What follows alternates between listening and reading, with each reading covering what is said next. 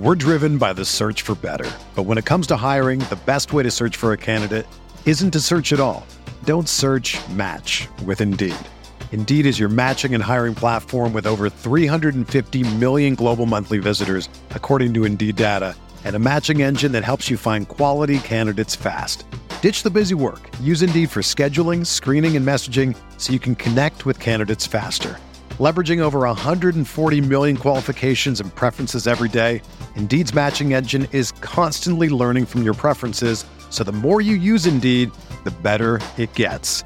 Join more than 3.5 million businesses worldwide that use Indeed to hire great talent fast. And listeners of this show will get a $75 sponsored job credit to get your jobs more visibility at Indeed.com/Blue Wire. Just go to Indeed.com/Blue Wire right now and support our show by saying that you heard about Indeed on this podcast. That's Indeed.com/Blue Wire. Terms and conditions apply. Need to hire? You need Indeed. This podcast episode is brought to you by Coors Light. These days, everything is go, go, go. It's nonstop hustle all the time. Work, friends, family, expect you to be on 24/7.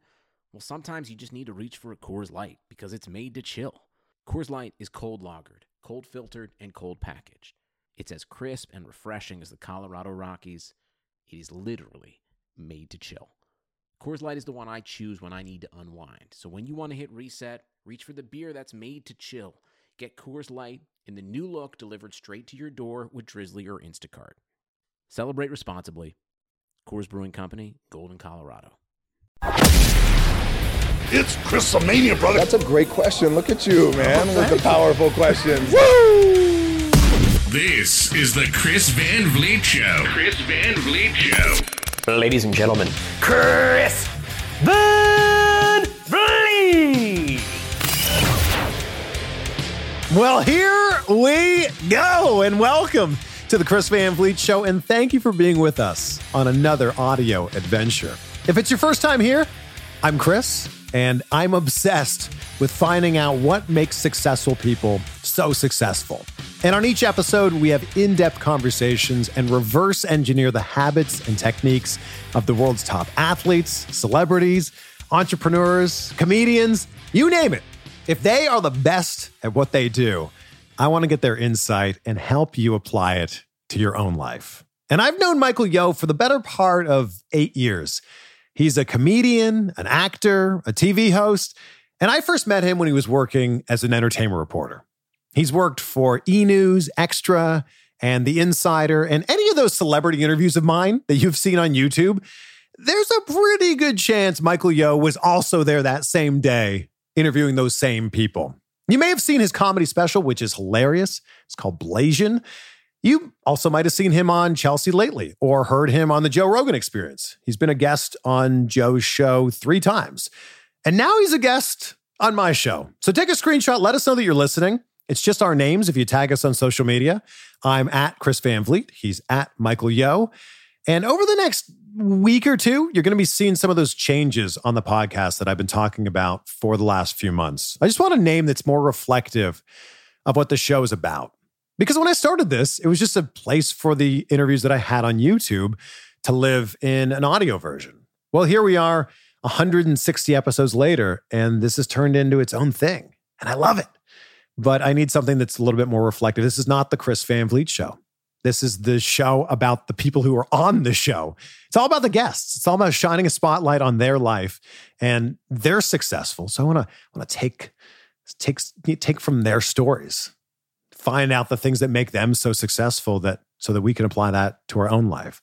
So there's going to be a new name, a new logo, some new music. But other than that, the show remains the same.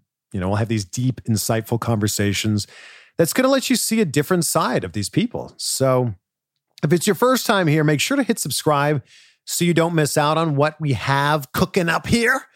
And if you could leave a review on Apple Podcasts, it'd be so, so great. This review is from T.O. Kevin from the greatest country on earth, my home country of Canada. He says, 5.5 stars. Always entertaining and informative. CVV nails it every podcast. Keep up the great work. Well, thank you for that, Kevin. And by the way, have some Swiss Chalet and an Alexander Keith's for me while you're there. in Canada.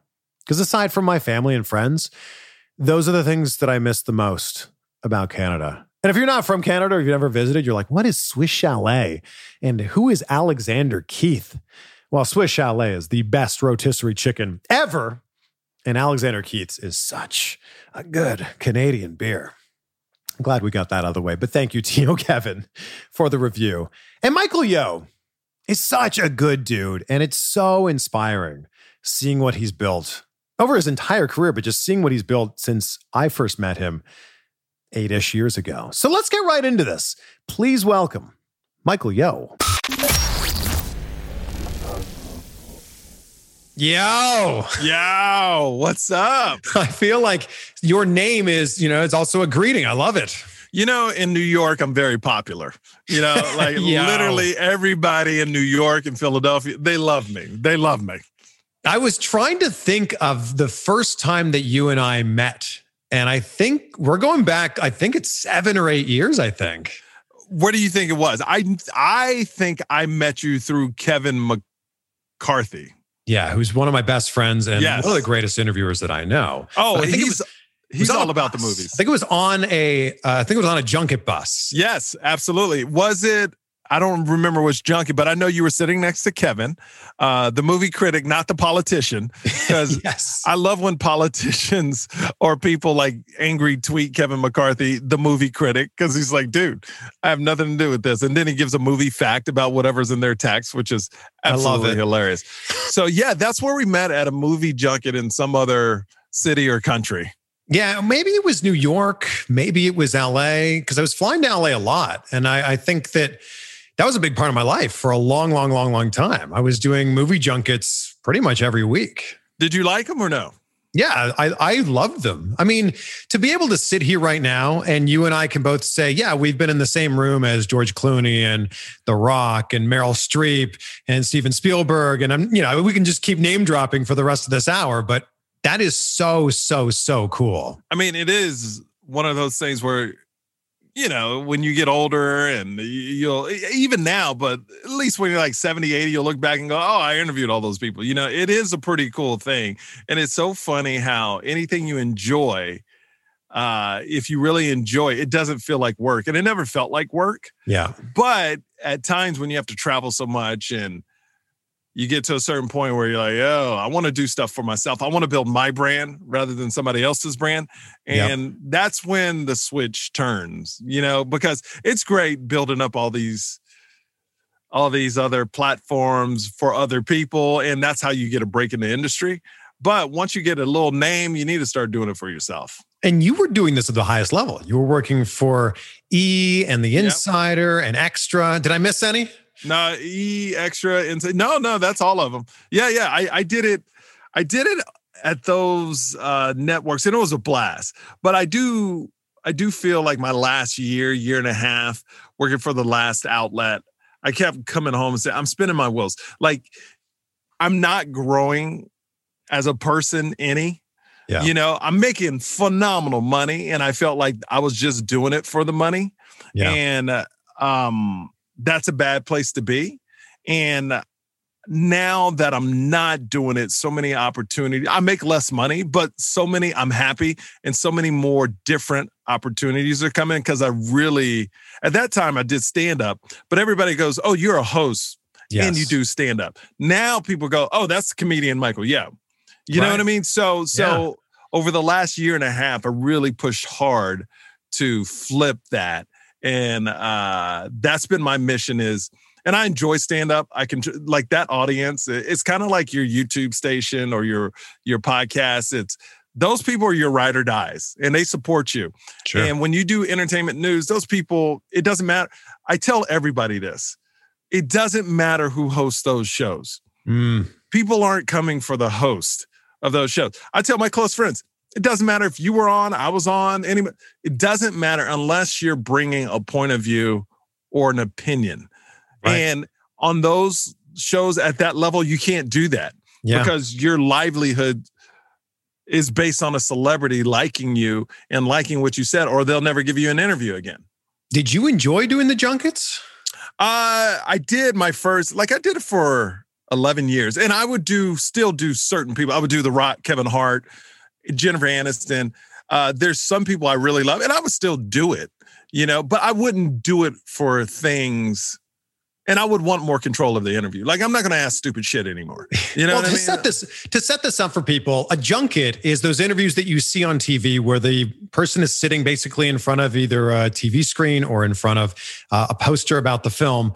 And they're doing 40, 50, 60 interviews that day. Maybe even 100. Who knows? Maybe. And a different reporter cycles through every 4 minutes. It's only 4 minutes. Actually, you got the double slot because we got 8 minutes. Yeah, 8 minutes for you. I was national. I'm just saying. We were national, not local, but whatever. We'll keep it moving. Jeez. Okay. Wow. It's been nice having Michael Yo on the show. And I remember having a conversation with you on our way to one of the movie screenings. And you were diving deep into comedy and, super passionate about it. But like you said, you were still a TV host. So at what point in your career did that shift start to happen where you were Michael Yo, the comedian, who also hosted stuff? Well, my contract ran out on The Insider and they knew I wasn't happy. And would I have signed again? Probably, just because of the money. So honestly, it ran out there. I wasn't happy. They knew I wasn't happy. The show went away, actually. The show died. Yeah. And I had a lot of other interviews with other outlets, but I wasn't in it, man. I was not in. I went back, I got interviewed by all the outlets again, and it was kind of like, I don't love this. And I would first thing I said when I went in, which would lose me the job, is I don't want to ask stupid questions. I'm not going to ask. I want to stay away from this gossip stuff, and that's all that those networks are. So now they're gearing more to getting away from it. But 3 years ago, when I decided to get out, I was just like, or 2.5 years, I was like, I just don't want to sit in a room with a celebrity and ask them pointless shit that I really don't care about. So give me an example of a time when you had to ask a question that you're like, it's Anne Hathaway. It's Anne Hathaway. I'll never forget it. It was Rio 2, I believe. Kanye West and Kim Kardashian just was on the cover of Vogue, and Anne Hathaway was on the cover of Vogue. And my boss really wanted me to ask her what she thought about Kim and Kanye being on the cover. I thought it was the dumbest thing ever. I was like, who gives a fuck? Why would Anne, this in my mind, I'm going, why would Anne Hathaway really give a shit who's on the cover of Vogue if Kim and Kanye? Because at that time, Kim, this was big news because they put a reality star on the cover and Kanye wasn't Kanye then. And literally, I waited for the last question. I asked her. She gave me a very PC answer. She said something like, if, I don't know, Anna Wintour, I think her name's, if she decides to put her on the cover, it's great, blah, blah, blah, blah. As I'm walking down the stairs, I hear Anne Hathaway goes, who the fuck is that guy asking? I don't give a shit about Kim and Kanye, blah, blah, blah, blah, blah, blah, blah. And she goes, why would I care who's on the cover? I really don't give a shit. That's such a fucking stupid. And she ripped into me and she didn't know I heard her. And me, my primal instincts, my fighter instincts, like, no. We gonna have it out now because I'm just doing my job. And one thing celebrities need to know, that's our job. Because if we don't come back with the question they want, we get punished for it. Yeah. So you got to expect that because nobody just wants to hear about your movie for 8 minutes. I'm sorry. We want to know about your lives, who you're dating. That's what entertainment news is. So, but as I was walking back up to get into it with her, I said, in my mind, it clicked, she's fucking right. Because I didn't even want to ask this question. Yeah. Because I thought it was stupid. Yeah. And here's the thing that's messed up about the whole thing. We didn't even air any of it because her PR agent came up and said, don't air it or you'll never enter. So I basically blew a relationship with somebody for something that never aired. And was the turning. It was one of those moments in your job where you go, there's got to be more to my job than this. Yeah. So it's funny that you mentioned Anne Hathaway because I have a viral moment with Anne Hathaway. Really? That still 9 years later, maybe it's 10 years later now, still gets all these views. Really? And it was so simple. It was so silly. The first photos of her as Catwoman had just come out. And I was interviewing her in New York for a movie called One Day. Maybe you were on that junket. I don't know. I don't remember. So these first photos would come out and I thought, it'd be good to hear her talk about Catwoman. So I said, these first photos came out. How did you fit into that suit? Lots of working out and all that stuff. I said, well, how much weight did you lose to get into the shape that you're in right now? How much weight did I lose? What a forward young man you are. Well, how much weight did I lose? I'm like, well, I didn't mean it like that. And I was asking in the way of like, Christian Bale has lost and gained weight for roles. Renee Zellweger famously put on weight to play Bridget Jones. It's a common thing to talk about this in the world of acting. But you never ask a woman about her weight. You know that, Chris. Yes, I understand that. But can you ask an actress about that? And the answer should be yes. Yes, it's just part 100%. Of 100%. So, because ironically, 2 years later, when she played Fantine in Les Miserables, she talked all about the weight that she lost for that role. Yeah. Maybe she didn't feel like answering it, but I just didn't ask the question very well, and now it has millions of views. That's one thing that I took pride in, is that I found ways to ask questions without asking the question. Yeah, and that's what you. I know. Do. When Brad Pitt broke up with Jennifer Aniston, they said, "Well, we need we need her to talk about Brad Pitt." Of course, her reps are like, "Don't talk about Brad Pitt." It was for Marley and Me was the movie. I know it was one of my first junkets.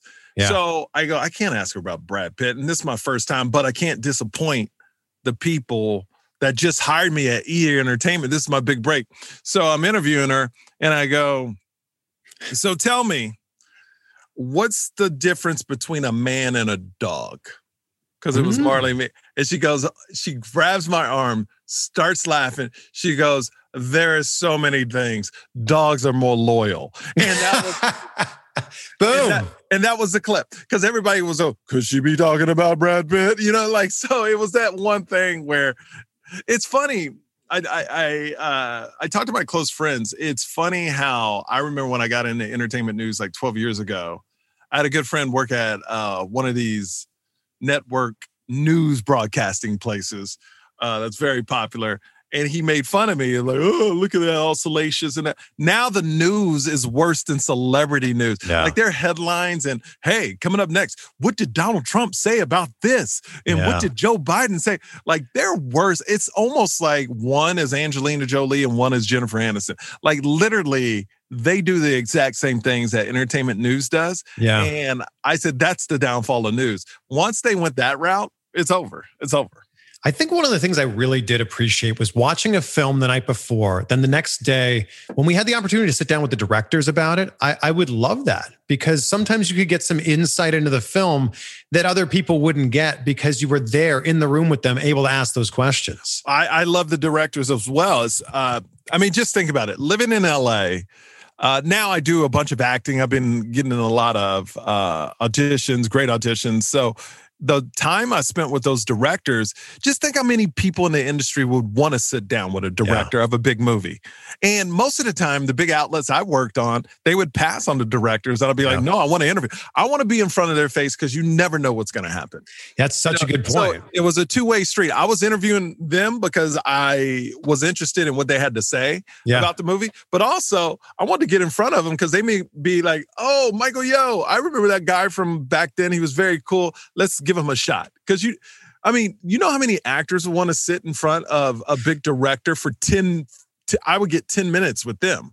I mean, you're just having a conversation about their movie for 10 minutes. I mean, did it ever lead to anything? Did you ever interview somebody and then that director a few months later was like, we'd like you to audition for this? No, because I didn't act then. I was very all about comment. My thing is when I jump into something, like my dad always told me, be more important in your job.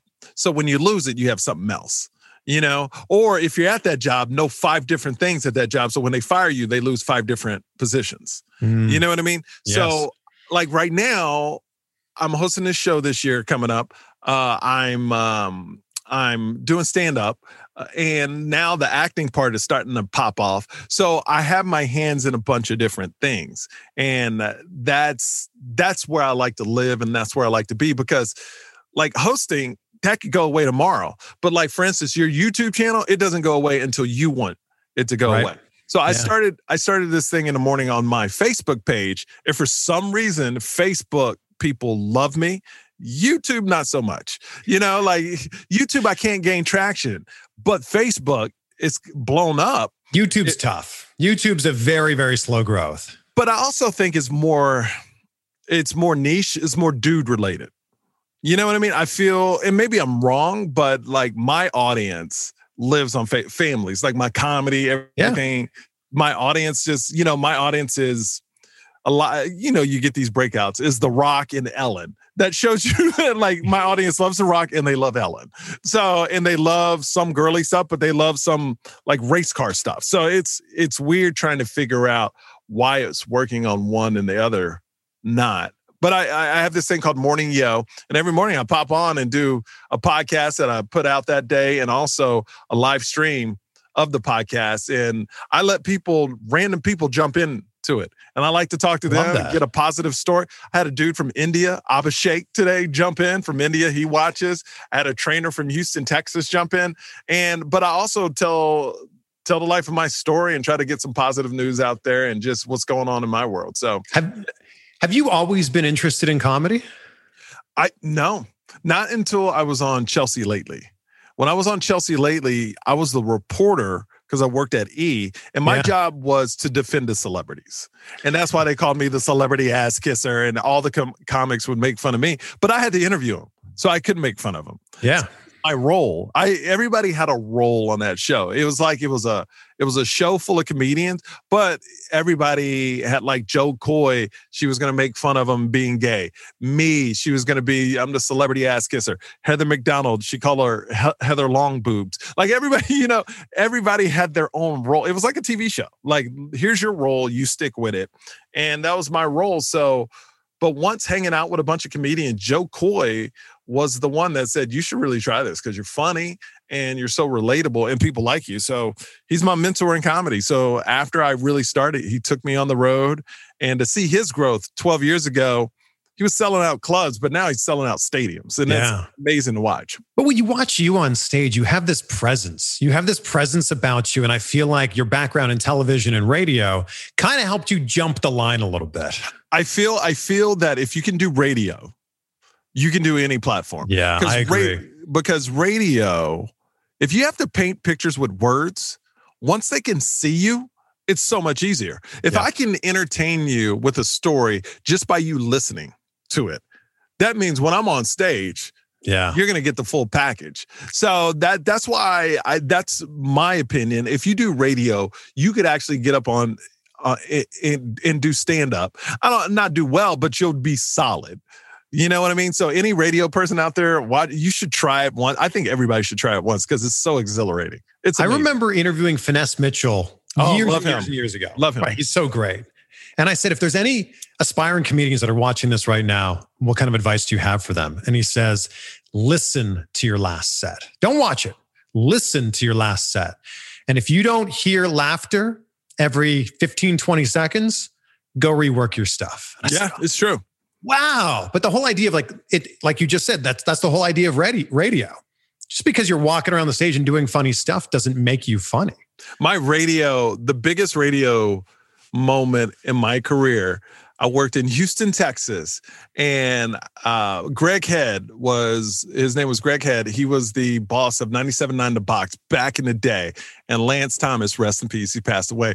But he was like his right-hand man. And Lance Thomas took me to a Biggie concert because we were the host of that night. And I think it was the Summit at the time. So it was P. Diddy. Biggie just died, but it was the tribute to Biggie. And I looked at Lance Thomas, and he was like a boss to me in radio. I go, look at this. It was like 15,000 people. Look at this, 15,000 people, man, going nuts.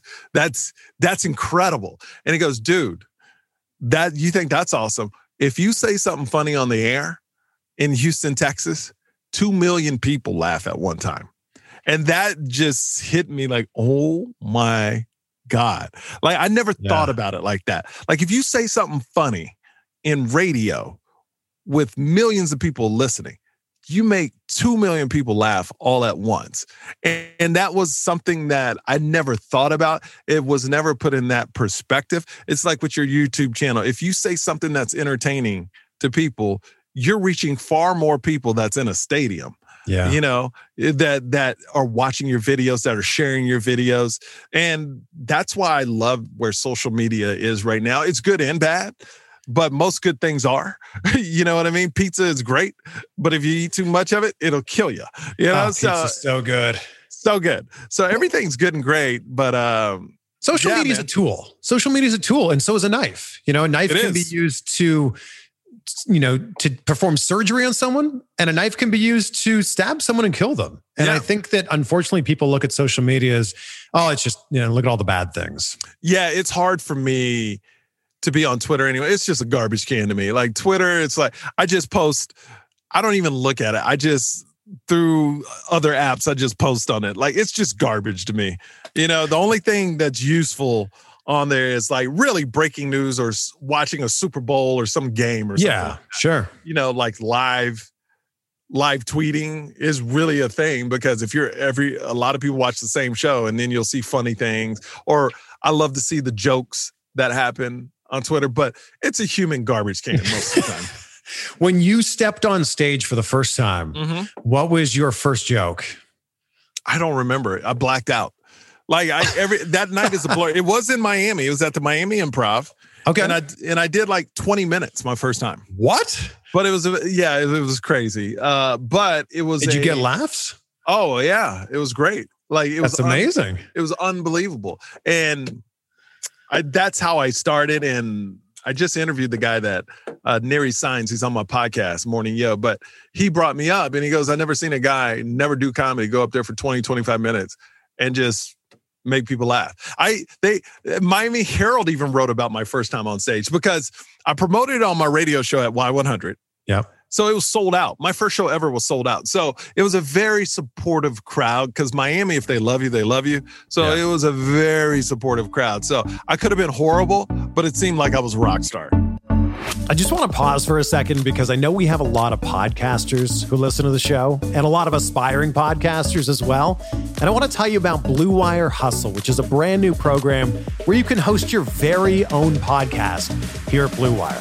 Hustle was created to give everyone the opportunity to take your podcast to that next level. Or if you've always dreamed about hosting a podcast, but you didn't know where to start, Hustle is the perfect place for you. As part of the program, you'll receive personal cover art, you'll do Q&As with Blue Wire's top podcasters, all kinds of stuff. And you'll also get your show pushed out to Apple, Spotify, Google, Stitcher, and we're driven by the search for better. But when it comes to hiring, the best way to search for a candidate isn't to search at all. Don't search, match with Indeed. Indeed is your matching and hiring platform with over 350 million global monthly visitors, according to Indeed data, and a matching engine that helps you find quality candidates fast. Ditch the busy work. Use Indeed for scheduling, screening, and messaging so you can connect with candidates faster. Leveraging over 140 million qualifications and preferences every day, Indeed's matching engine is constantly learning from your preferences, so the more you use Indeed, the better it gets. Join more than 3.5 million businesses worldwide that use Indeed to hire great talent fast. And listeners of this show will get a $75 sponsored job credit to get your jobs more visibility at Indeed.com/Blue Wire. Just go to Indeed.com/Blue Wire right now and support our show by saying that you heard about Indeed on this podcast. That's Indeed.com/Blue Wire. Terms and conditions apply. Need to hire? You need Indeed. every other listening platform. The best part about this, you can get all this for just $15 a month, which is the same rate that any other hosting site would charge you just for the initial setup. So whether you're starting from scratch or you have an existing show that you really want to grow, Hustle is an open door to leveling up your podcasting experience. But acceptance into the program is pretty limited, so get your application in today. To apply, just go to bwhustle.com/join. You can also check out the description box of this episode to find out more info. But again, that's bwhustle.com/join. This podcast is sponsored by BetterHelp. Is there something interfering with your happiness or is preventing you from achieving your goals? BetterHelp will assess your needs and match you with your own licensed professional therapist.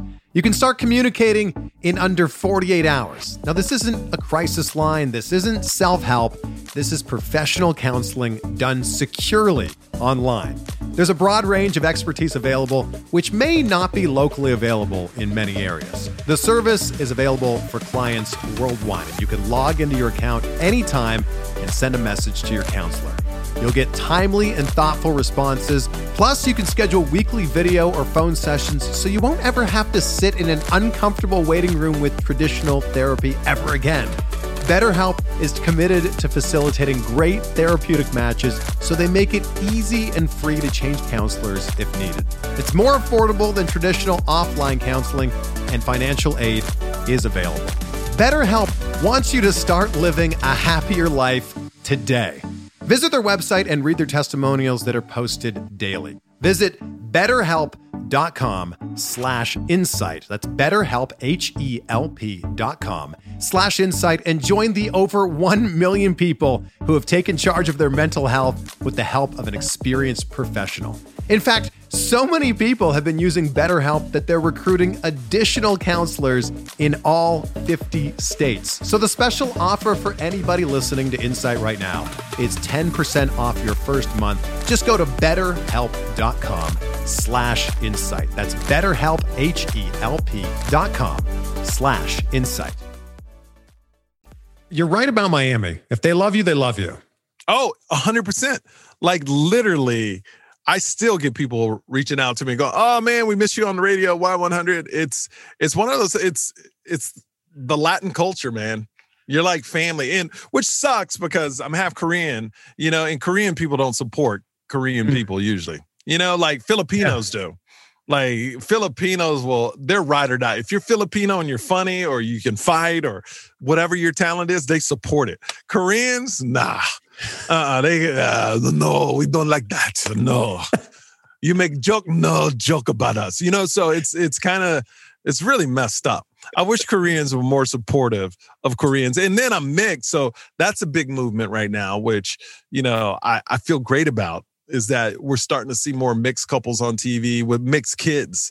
Like 6 years ago, Cheerios made a commercial where they had a white mother with their mixed child in the kitchen and the black father in the living room.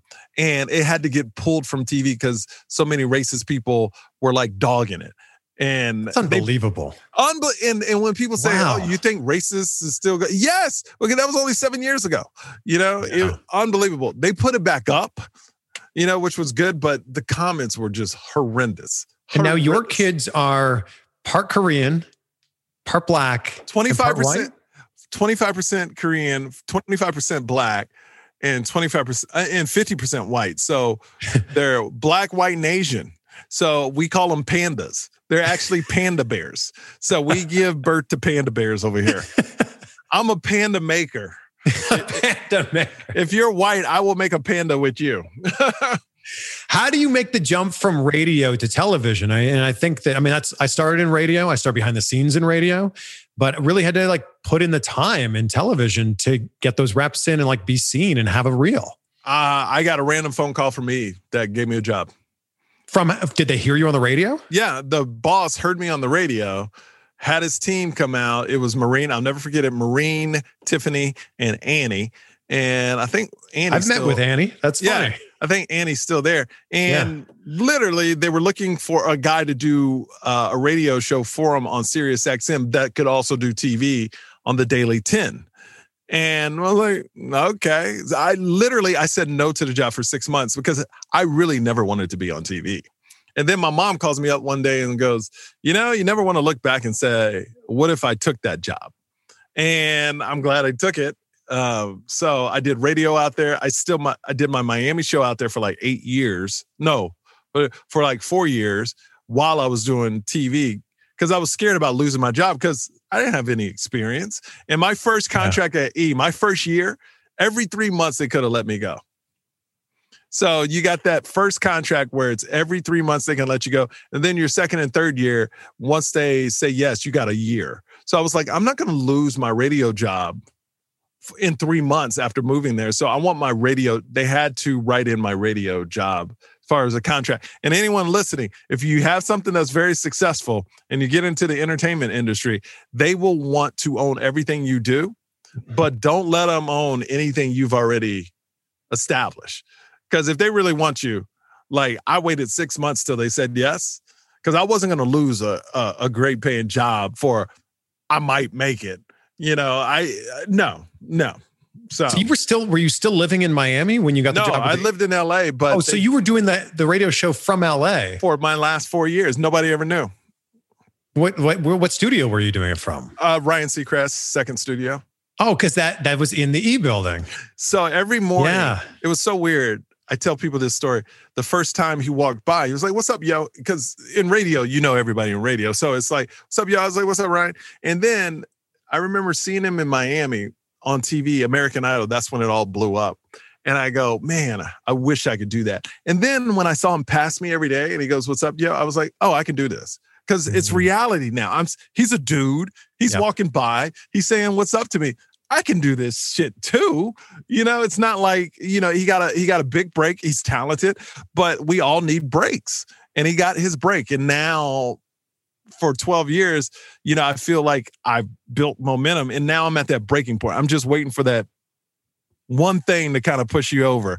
And I think in the industry, that's how it kind of builds up is if you're playing this game, it's like you build up a name, and then you're just waiting for that one thing to kind of send you over the top. Do you think you've had that break yet? No, I almost had it. It came very close at the end of this year, but they went with a bigger celebrity, which I get. Is this the show that you were going to have about your life? Oh, no. That's still in development. So we're still working. That sounds like your break right there. But it's not done. Like, to me, the big break is when it's done. When everything's signed and to me, like I tell everybody. Just filming a pilot is not your break. It's not. It's not a break until it gets picked up. And it's an accomplishment. And you shouldn't overlook that accomplishment. But until those contracts are signed and it's where people can see it, because I've been offered jobs that were taken away because I wasn't a big enough celebrity. And now, since you were a host as well, all the hosting jobs that normal hosts would get, celebrities get them. Yep. And it's not like some are good, but some are really bad, but they got a big name. So it's kind of that thing where, you know, it's what do you do? You know, so you kind of, I was so, like, when I say so close where, but after they said no, they went with this other person. I was like, I get it. Was this a show you would have starred in? I would have been a big part of it. Yeah, big part. We're all going to try to figure out what this is. It's a big show right now. Who's a Michael Yo looking person who got this job? No, they don't look like me at all. But they did want me for my hosting skills, my comedy skills, and my knowledge of celebrities. So it would have been great. And I still think in the future, I'll be a part of that network. And what's great is when this person got the job, I was like, I get it. And my job, because once you reach a certain level, and celebrities know that, you get jobs you don't necessarily deserve. You get jobs because you're known. When you come up in the game, every job you get, you earned. Sure. Because there's so many people going for it. But then once you reach a certain level, and that's the next level I'm talking about, is like, that next level that when you get that next job, jobs will just fall in because you've gotten that. Not necessarily you deserve that, but now people know who you are. They like you. And you still have to prove you're worthy of it. But once you prove you're worthy of it, everything just falls into place. You're saying no to jobs now. And that opportunity was this close. But I got it and I wasn't bummed at all.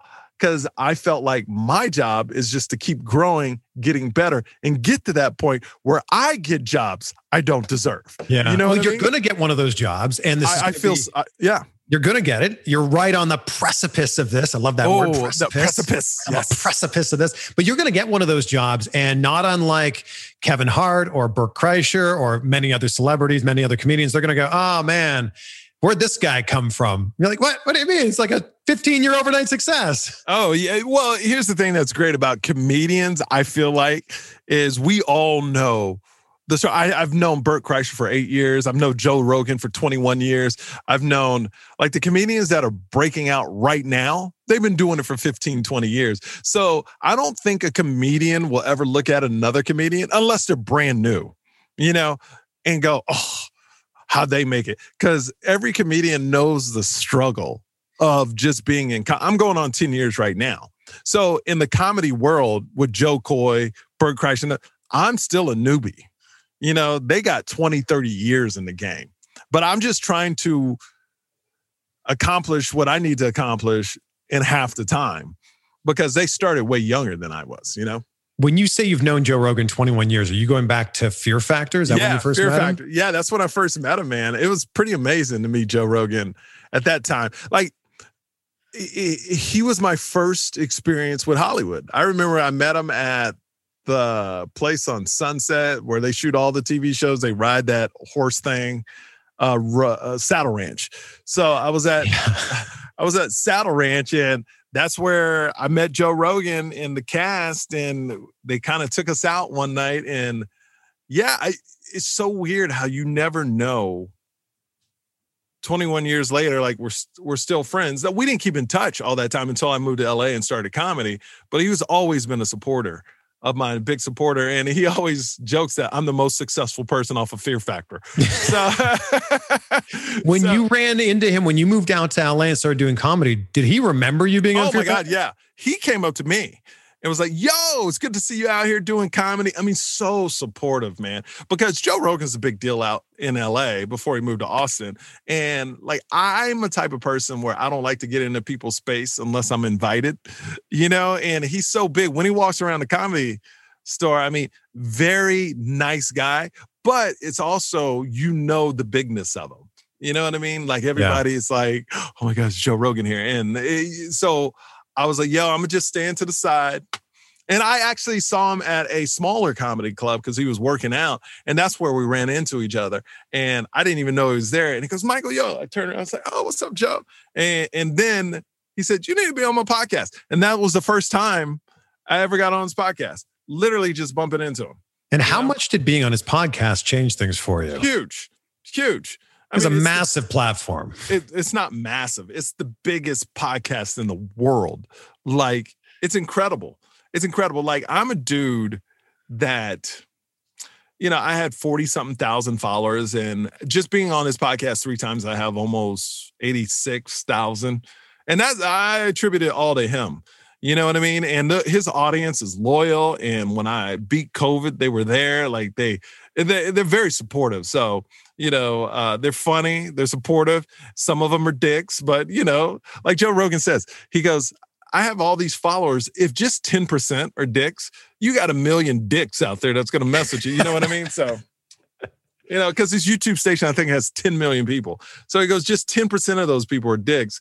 You're going to have some mean comments, Yeah, so. well, you come from that background of interviewing a lot of people. Joe Rogan is now arguably one of the very, very best at this. Amazing. From your point of view, what do you think it is that makes him such a great interviewer? I think he really listens, and he gives everybody a platform. No matter if you have a lot of controversy behind you, he interviews people, like he asks questions that normal people would ask. Because it's almost like, I know nothing about what you're talking about, but I want to learn everything. And if you say something I don't know, I'm not scared, and I'm not going to pretend like I know it. I want you to, what does that mean? What does that acronym mean that you just said? So I feel that, and I feel that he has the pulse of his audience, but that's built over time too.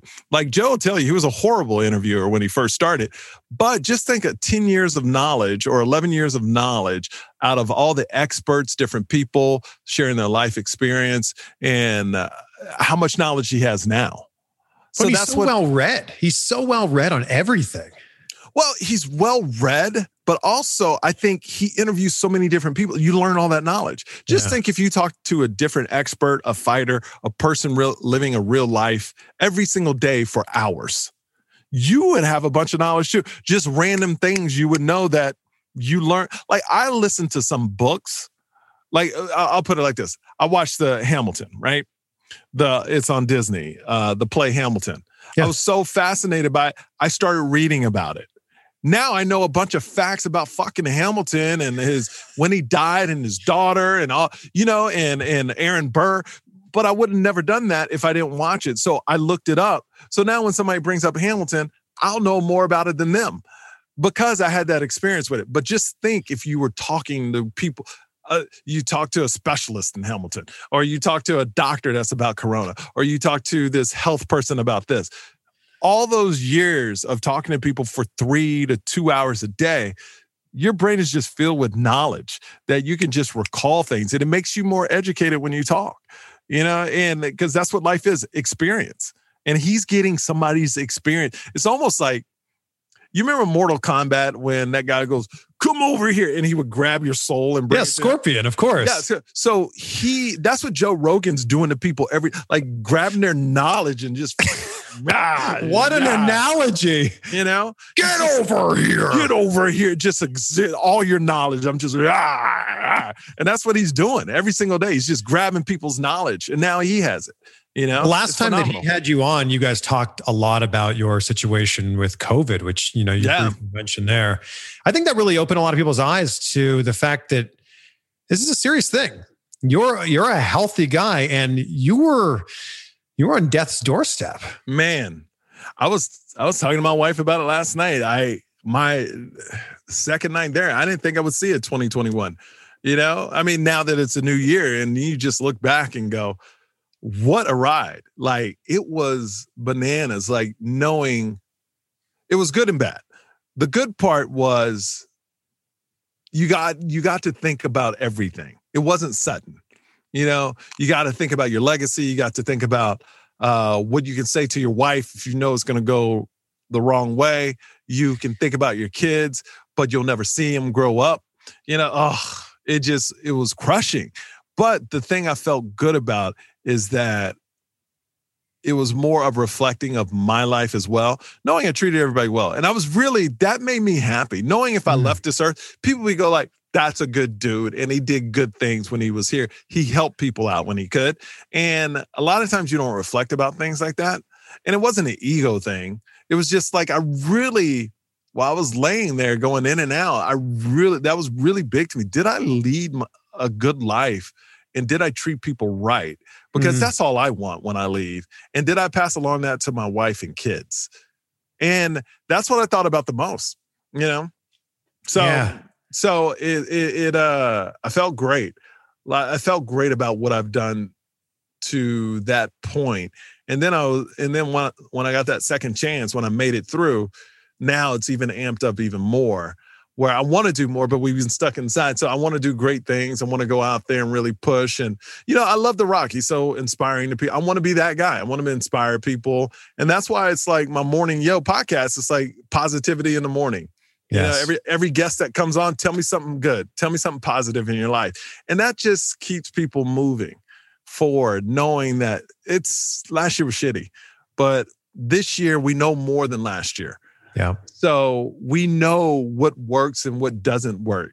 So let's all get on the same page. Where did America's Got Talent line up with your COVID? Oh my God. So I did that. I did that and I got sick 2 weeks later, something like that. Cause we taped it long before, but then you were doing it with no audiences. Yeah, that sucked.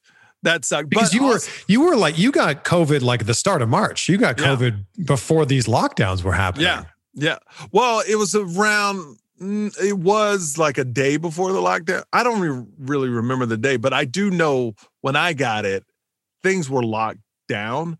But I was the first person in the hospital in my area with it. So it was still early. Yeah. It was still early though. Yeah. See, it's interesting you're talking about like building all these things on top of each other, and then you're at that breaking point. You're at that precipice. We'll say it again. Yes, the precipice. But it's being on Rogan, America's Got Talent. These are all the bricks that you're laying here. How much did AGT help you?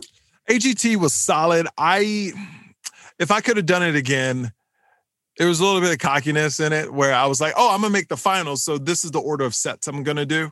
And the second set I wanted to do, they didn't let me do. So I had to go back and find another set, and then they didn't let me do that set. So I winded up doing my third set, and that's what I wasn't happy about.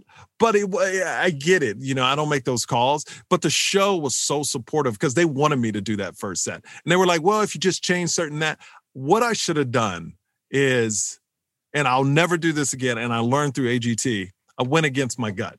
These people on AGT wanted to fight for me to do the set I wanted. And my thing being on the TV side was, I don't want to make the network mad because you never know. I don't want to burn any bridges. But you have people on the show that wanted to fight for you, and I didn't let them fight for me. And I just kind of bailed on it. When I knew that next set would have got me to, because it's one of the biggest sets I do in my stand-up special that gets the biggest reaction. And they wanted to fight for it so hard. And I was more worried about, is the network going to like me or not if I fight them on this? So that's what I learned is if you have people that run a show that want to fight for you, fucking let them fight for you, because obviously they know what they're doing. You know what I mean? Like they want you to succeed. And that's what that's what I loved about AGT. Everybody on that show, all the bosses want everybody to win. They really want you to win. An audience, I feel like you would have gone all the way to the end because you would have had that crowd in the palm of your hand. Well, it's a thing where they asked me the day before the show, you're not going to have an audience this year. Do you want to still do it? And I was like, man, if there's one person, there's an audience. And I didn't want to disrespect comedy because that's what I've always been taught. If there's one person that shows up, they get in a show. So I didn't want to let my brethren down by saying no, even though they would have never known, I would have known. Yeah. You know what I mean? So I'm prideful in that. And look, no audience. I wish one day, maybe 3 years from now, 4 years from now, I can go back and just do a set with an audience and crush it and do the set I really wanted to do. But I also feel I'll go back as a way bigger comedian and they'll want me to pop on the show and do a set. So I love everybody at AGT, and my not having the guts to say, you know what, I'm a fight, which y'all fighting, like they were fighting for me harder than I was fighting for myself. And that's what made me mad looking back about the whole situation, because they knew this set was going to get me to the next. They knew, and they knew the other sets weren't at that time. Do you think that not being on stage this last almost year now has hurt your comedy career or hurt the career of any comedians? I think it's helped comedians that are big on social media because they're still putting out content. Me, it's more of I'm working on my second special, I feel is the one that's going to put it over the top because I got so much knowledge for like my Corona stories. Unbelievable. And I've been practicing it. I've done shows since, and it crushes. And my new material, it has a darker edge to it now because I feel like my first special, it was nice. It was fun. It was a Taylor Swift song. It's fun. It was fun, poppy, Everybody loves it. People can relate to it. If you don't want to be down, watch that one. And one of my good friends who's a big comedian goes, I watched your special. It's great, but there's no darkness. Everything's lovely in your life. And people like that, but they want to hear the bad things too. But at that time, there was none. I was living on top of the world. But now, after almost dying, now having 2 kids, always tired, now, almost being married 5 years, being together 7 years, you find funny things that happen within a marriage that, look, my life is still amazing, but now I'm finding the darker moments, and my dark is not too dark, but it's darker than my first special, which is my first special is Rainbow's Katy Perry video. You know what I mean? But it's good. But like I put it against anybody's special. It's great. I love it. I think to me, if I was a bigger name, it would have blew up. You know what I mean? I really feel it's that good, and it has that good family story in it. But this one,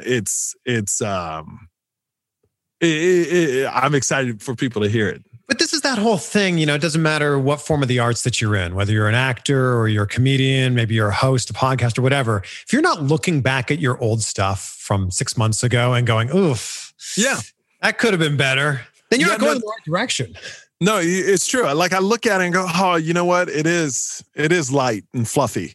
It's very, look, I still want people to go see it because it's funny. I will tell you it's funny, but where my material is now, my material now is a lot deeper and it hits a lot of buttons that I kind of wanted to say on my first one, but I didn't. But now with this life experience, it opens the door to it, So what does your process look like when you start crafting a joke, start crafting a bit?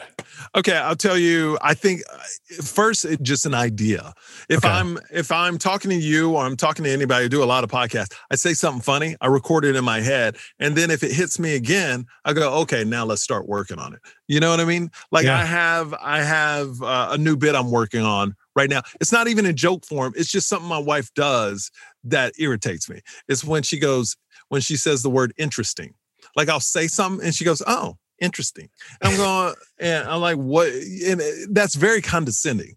When everyone can relate to that. Yeah. Like I'll be like, oh, I saw my friend at the mall and blah, blah, blah, blah, blah. Oh, that's interesting. Like I plan to meet that, like I'm lying. Like for some reason, interesting to me means that you are lying or you're condescending or she's being condescending. I hate that. Oh, interesting. Like what's interesting about me seeing my friend at the mall? I don't know. It's just interesting, but I have no joke right now, but I know in the back of my head, eventually she'll do something else. So now I'm on the lookout.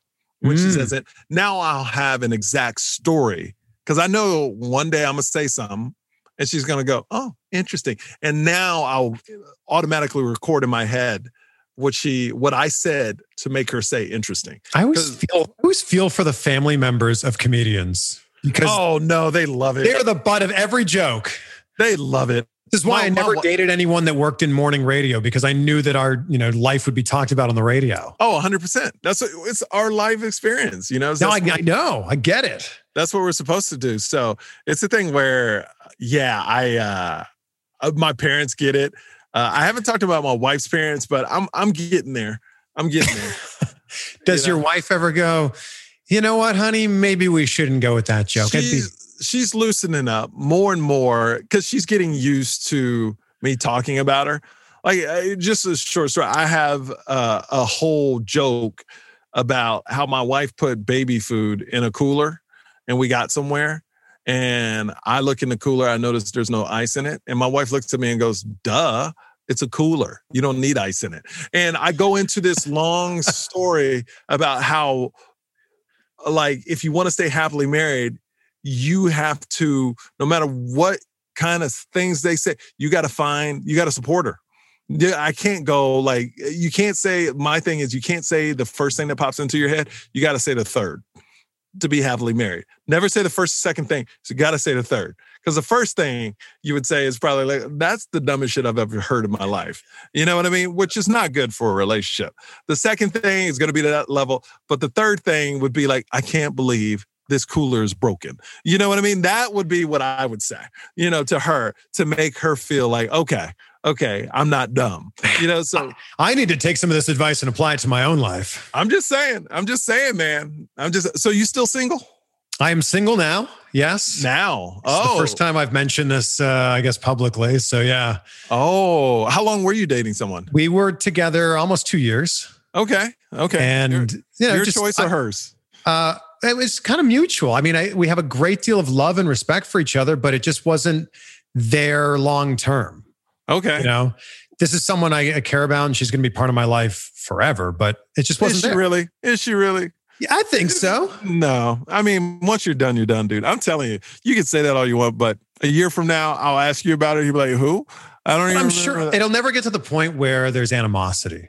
At least I don't want it. Oh, well, I have. Yeah, I get that. But she won't be part of your life. Yeah, I'm not like saying I'm going to be invited to her wedding or something one day. Which would be weird. What do you think about that? That would be very weird. What do you think about exes being invited to people's weddings? Oh, that's strange. You shouldn't do that. It just makes it awkward for whoever the other person is. Yeah, I've heard of some people doing that. I'm like, that is dumb. Yeah. Like, why would you? No. But I look at the situation you're in with your wife. And when I met you, you were single.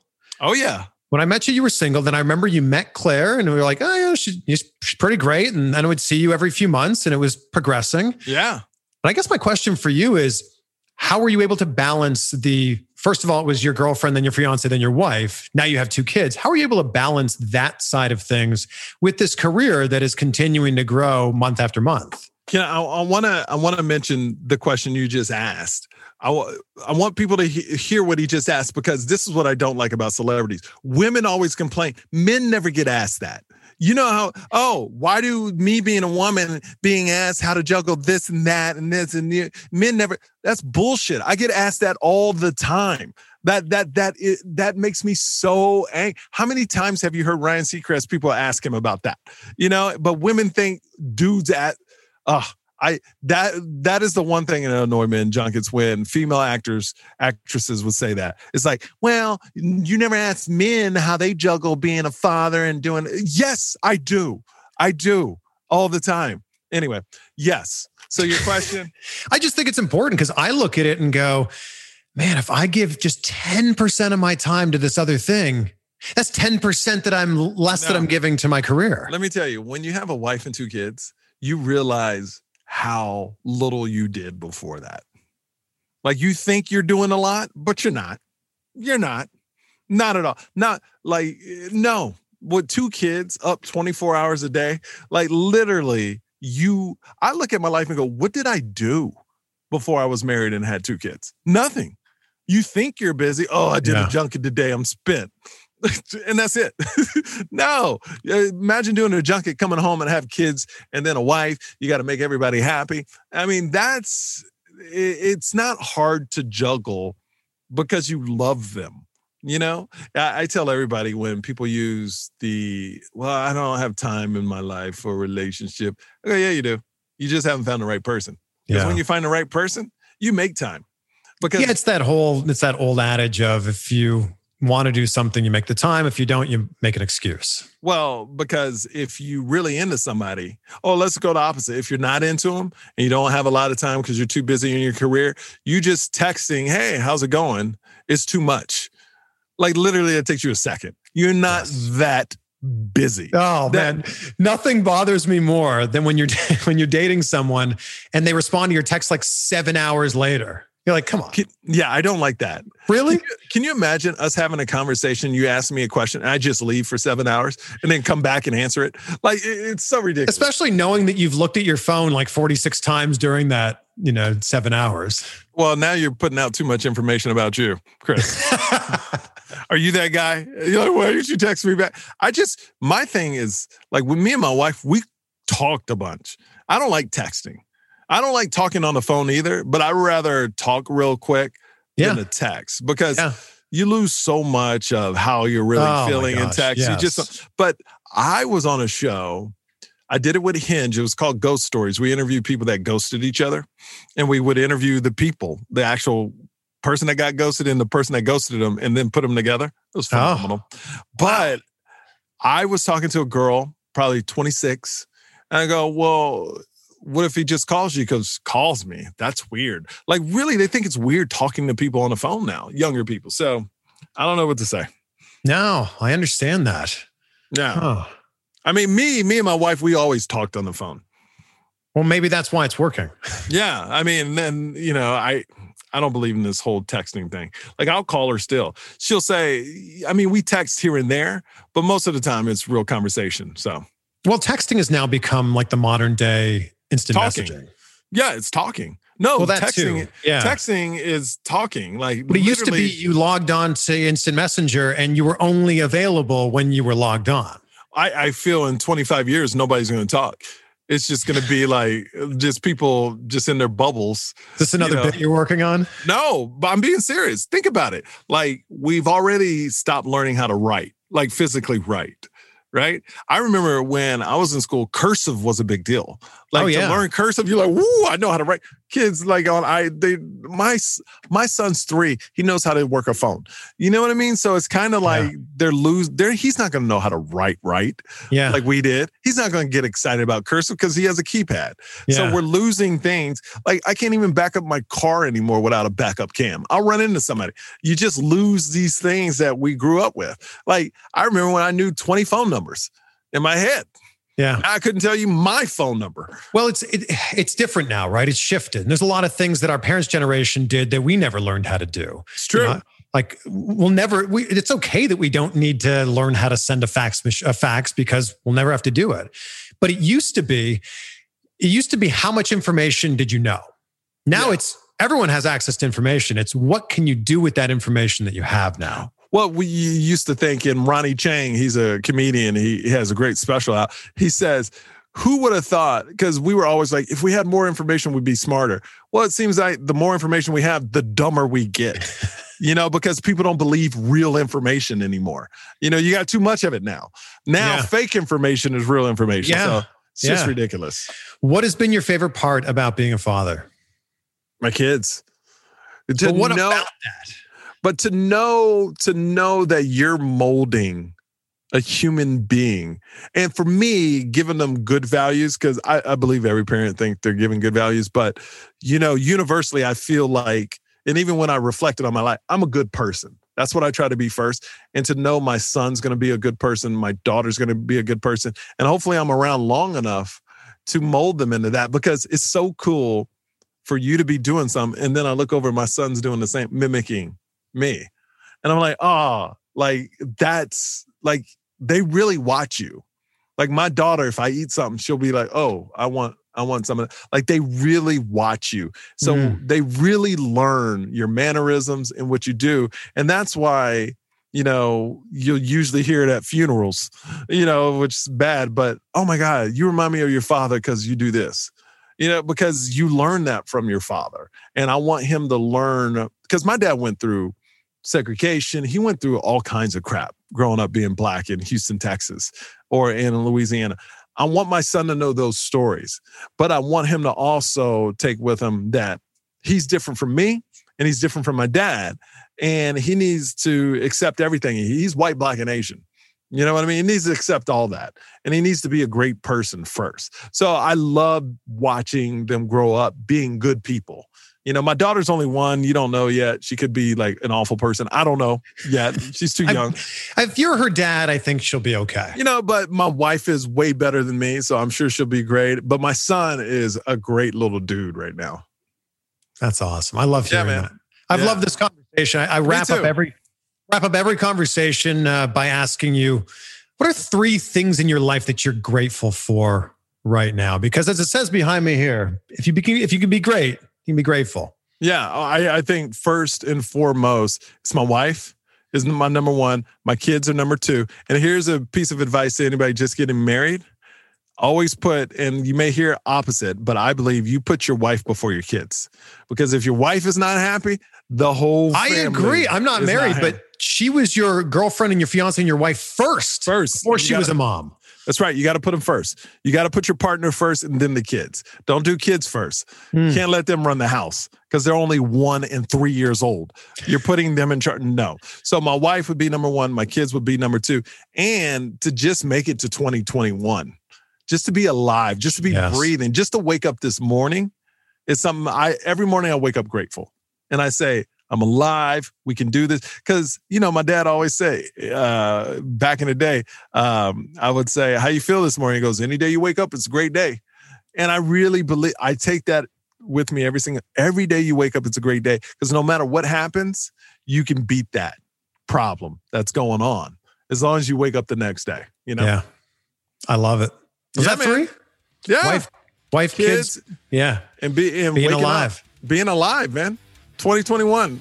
It's going to be a game breaker. I'm ready. It's happening. Michael Yo, thank you so much, man. Thanks, Chris, man. I appreciate it, bro.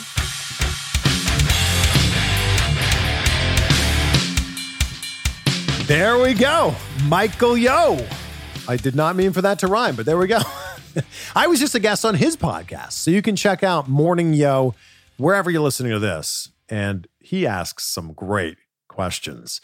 So I hope you enjoyed this as much as I did. And he's just a good dude. So honored to be able to call him my friend. And I love this idea that dreams don't have a deadline. That Michael didn't start on TV till he was 35 and didn't start in comedy till his late 30s. And look what he's doing now. Look what he's doing. He is crushing it now. As J.M. Power once said, if you want to achieve your dreams, the first thing you have to do is wake up. I'm really excited to see to show you what I've been working on with the podcast. So keep an eye out for that in the next week or two and hit subscribe so you don't miss out on it. Be great. Be grateful, my friends, and we'll see you on the next one for some more insight. Everyone is talking about magnesium. It's all you hear about. But why? What do we know about magnesium?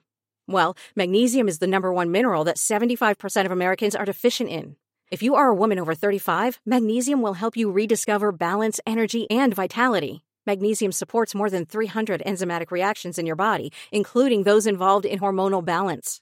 From functional medicine doctors to mental well-being and female hormone experts, we all know that magnesium is the one mineral to improve all aspects of well-being and health. But which one? Magnesium Breakthrough from Bioptimizers, the trusted choice recommended by leading experts with 7 best-absorbed forms of magnesium to ensure your body receives the support it needs for overall well-being. Go to bioptimizers.com/balance today and use code BALANCE10 for 10% off. Support your journey to wellness at bioptimizers.com/balance. Magnesium Breakthrough from Bioptimizers, your foundation to optimal health and vitality.